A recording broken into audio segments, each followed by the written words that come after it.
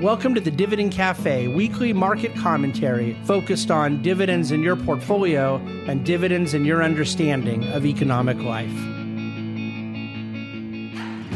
Well, hello and welcome to another Dividend Cafe. I am at the tail end of what has been an incredibly productive and informative and stimulating week, and we're recording from our New York office studio in the middle of the market day on Friday. And I don't know, I think I've been in the office 3 times all week and for very brief periods. How many meetings we've had outside of the office has been an absolute whirlwind, very, very long days and very high quantity of meetings, and really some meetings with money managers, with hedge funds. There was one day there was a symposium of different economists and more global macro type guys. But either way, the amount of information we brought in has been really substantial. And I think that some of the takeaways are going to be really, really valuable. So I need to consolidate that, organize it. Our investment committee had a initial kind of autopsy type meeting last night, but then we've had a couple more meetings here today. And so we're going to tie a bow around what we're trying to take away from this. And then we'll create a client deliverable of just sort of key takeaways and summaries and thoughts, and probably be back at you, maybe even Dividend Cafe talking more about it. So today, rather than kind of go through some of the key takeaways and lessons from the week, I do want to just have a brief conversation about our view right now in terms of this tension between short and intermediate view of the markets. Because I would say the vast majority of the time, we have a view that is short-term agnostic, meaning I have no idea and don't care what the market's going to do in the next 3 weeks, 3 months, 1 year, whatever. And an intermediate term that is more often than not more bullish, but is meant to be by design more nuanced.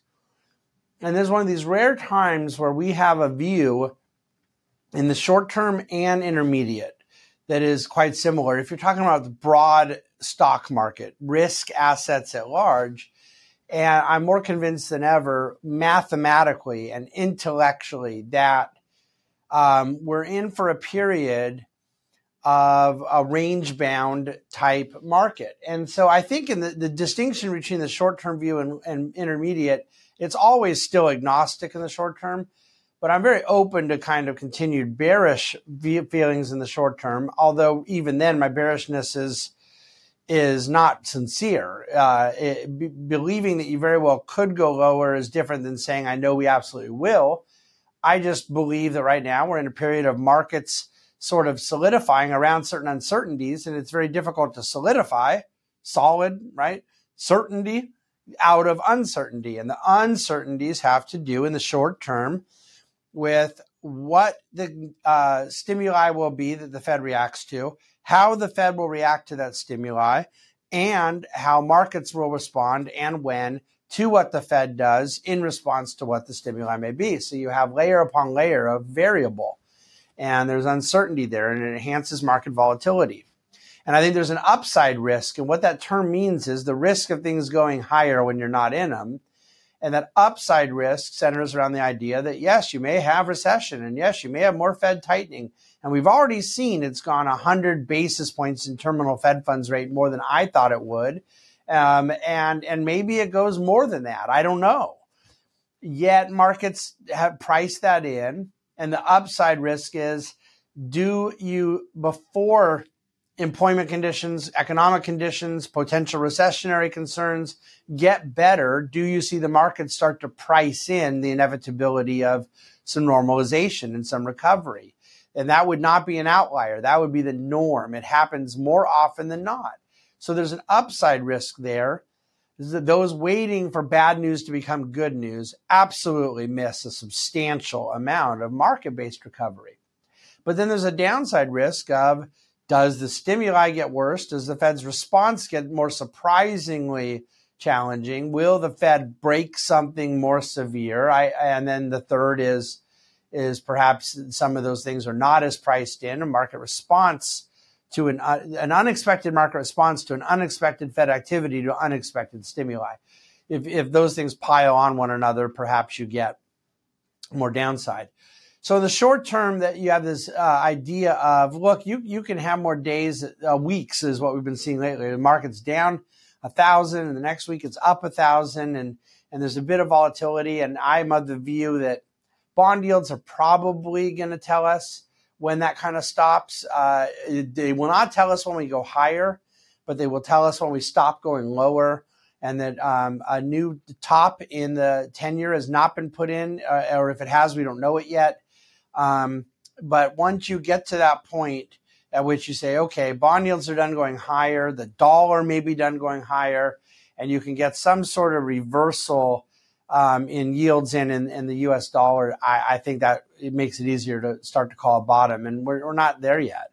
So there's an uncertainty in the short-term environment, and to me, it's a great time to have cash that you can deploy. And it's not just to stocks. It's one thing I'm going to talk about from this week is there's just a multitude for asset allocators who are opportunistic like I am. You're just licking your chops right now at the ability to diversify a portfolio and create and represent different risk levels across an allocation at some of the levels that we're currently seeing. For long-term investors, I think it's very appetizing.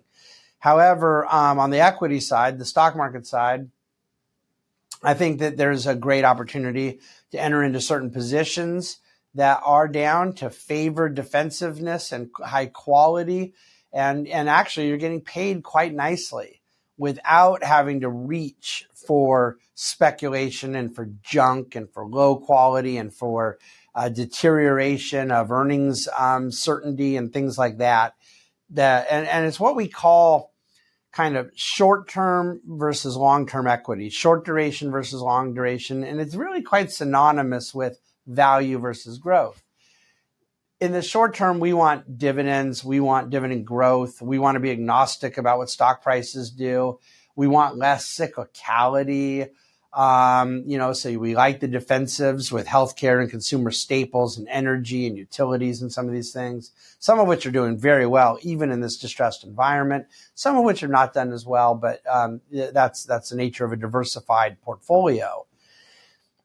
When I say the intermediate now has a similar outlook, what I mean is the reality of a flattish, range-bound, not a straight bear market down, not a straight bull market up expectation for 5, 7, maybe 8, 9, 10 years. That's not a normal call. You have secular bear markets, you have secular bull markets, but when you come out of those, you generally get prolonged period of range bound, of choppiness. And there's periods where all of a sudden things feel a little better. There's catalysts, there's macroeconomics, there could be some Fed tightening, loosening, accommodation. And then you give some of that back as you go up and down.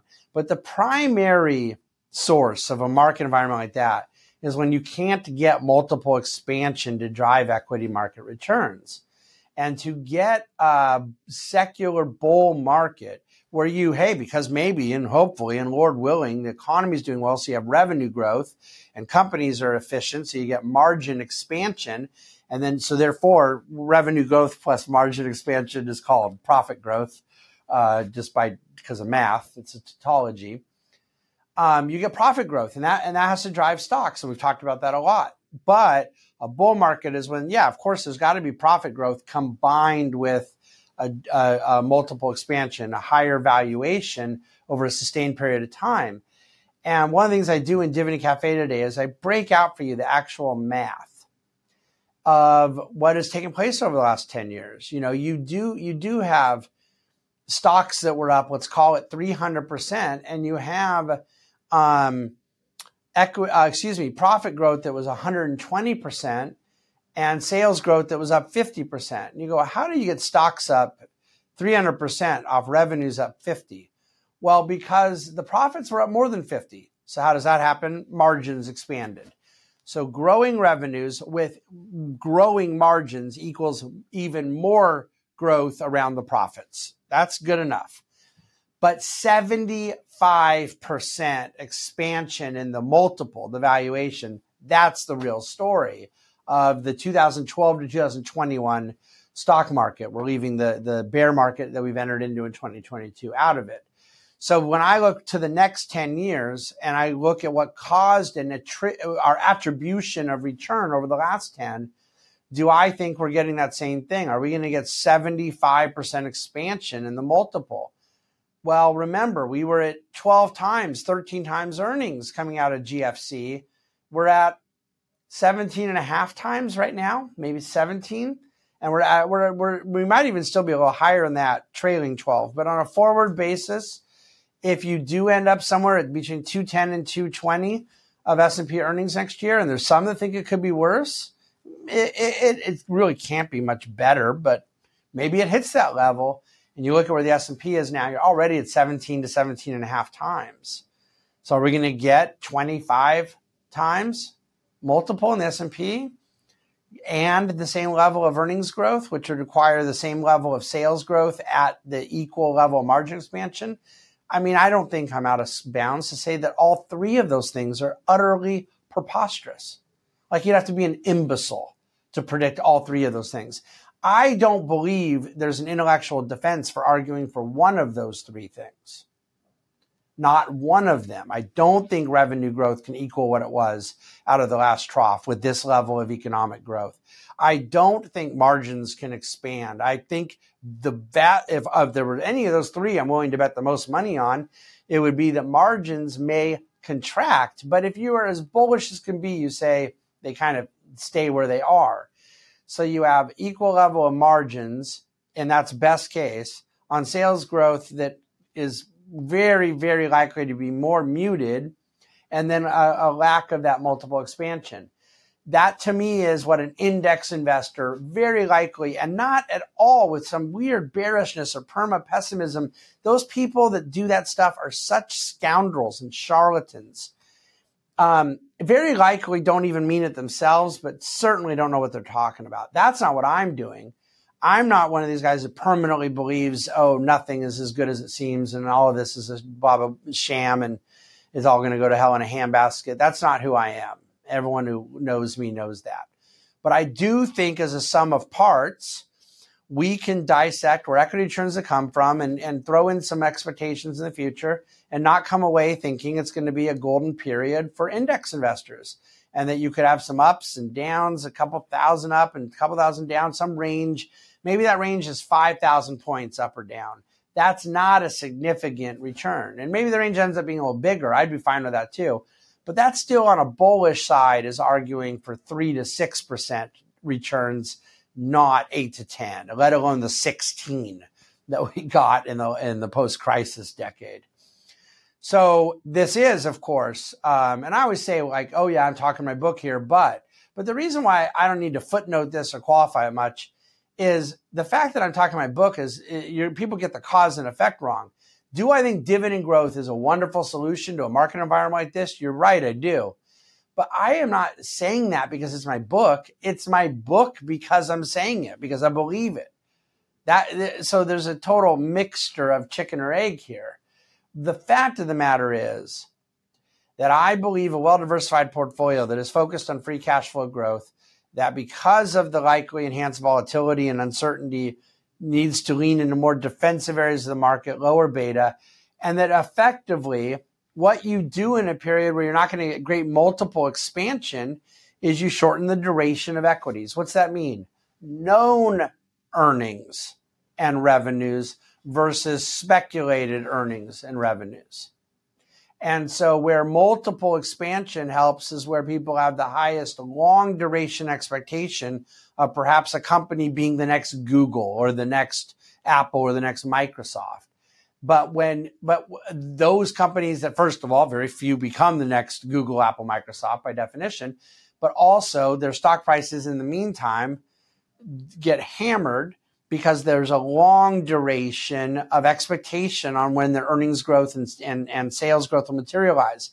But there are these companies that are more boring, that have a more known reality to their current, they're more mature in their business cycle, and they have a known knowns in their financial particulars. And I think those are the kind of value-oriented stocks that we think will do better.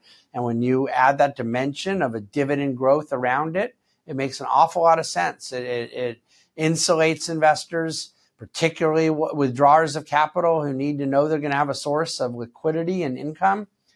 And then from a total return standpoint, when you add in the right diversifiers, as I talked about last week with what the bond market's now done, you theoretically add some diversifying elements. Maybe they're more growthy around small cap or emerging markets, both of which have secular catalysts that could very well provide them juicier growth returns than an S&P type index would.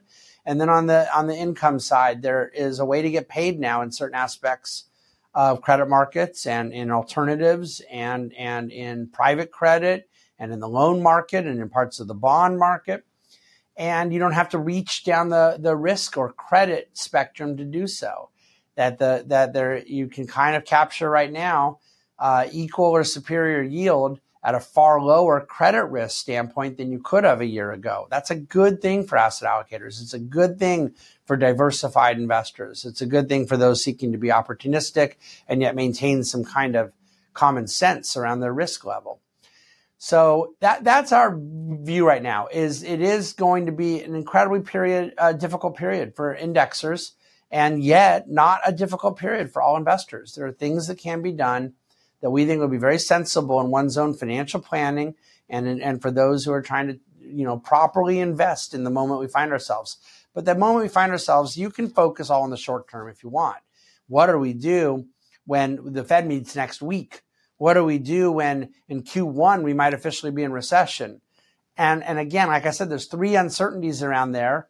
And I would argue a somewhat symmetrical upside and downside risk around those things. It's a little less interesting. It's certainly a lot more risky. But in the intermediate term, I think the reality of which I've kind of tried to lay out the paradigm I think we find ourselves in, it speaks for an approach that I happen to believe is what we eat, sleep, drink, and breathe here at the Bahnsen Group, and are going to continue doing so and make adjustments as needed within the particulars. So that's the Dividend Cafe today. That's what you get. It's a shorter Dividend Cafe than normal, and a lot of that has to do with the quite literally hundreds of pages of research I'm having to digest every night and morning after hours upon hours of these meetings. But when I say have to, I wouldn't have it any other way. This is just as good a week as someone in my career can have. I absolutely love these meetings, these engagements, these arguments, these challenges, me being persuaded that I'm wrong about something, me persuading somebody else they're wrong about something. That kind of come now together, you and I, moment with other economic and financial capital market intellects is a lot of fun. But it's very important because those taking a passive approach to this market are not, in my opinion, being true fiduciaries. And if we are anything at the Bahnsen Group, we may be the most boring people on the planet, but we are fiduciaries. Thank you, as always, for listening to and watching the Dividend Cafe. I was supposed to say at the beginning and I forgot. Please subscribe. Please rate us. Please help us to help you. I'll say all these things with the utmost appreciation for your support of what we do and your faith in us as clients of the Bahnsen Group. Thank you again for watching the Dividend Cafe. The Bahnsen Group is a group of investment professionals registered with Hightower Securities, LLC, member FINRA and SIPC, and with Hightower Advisors, LLC, a registered investment advisor with the SEC. Securities are offered through Hightower Securities, LLC. Advisory services are offered through Hightower Advisors, LLC. This is not an offer to buy or sell securities. No investment process is free of risk. There is no guarantee that the investment process or investment opportunities referenced herein will be profitable. Past performance is not indicative of current or future performance and is not a guarantee.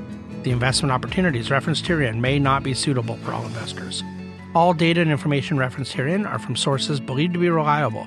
Any opinions, news, research, analyses, prices, or other information contained in this research is provided as general market commentary and does not constitute investment advice. The Bahnsen Group and Hightower shall not in any way be liable for claims and make no expressed or implied representations or warranties as to the accuracy or completeness of the data and other information or for statements or errors contained in or omissions from the obtained data and information referenced herein. The data and information are provided as of the date referenced. Such data and information are subject to change without notice.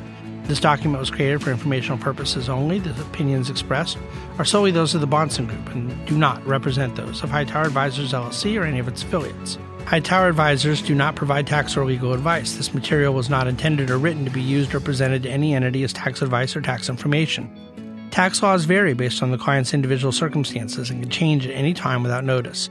Clients are urged to consult their tax or legal advisor for any related questions.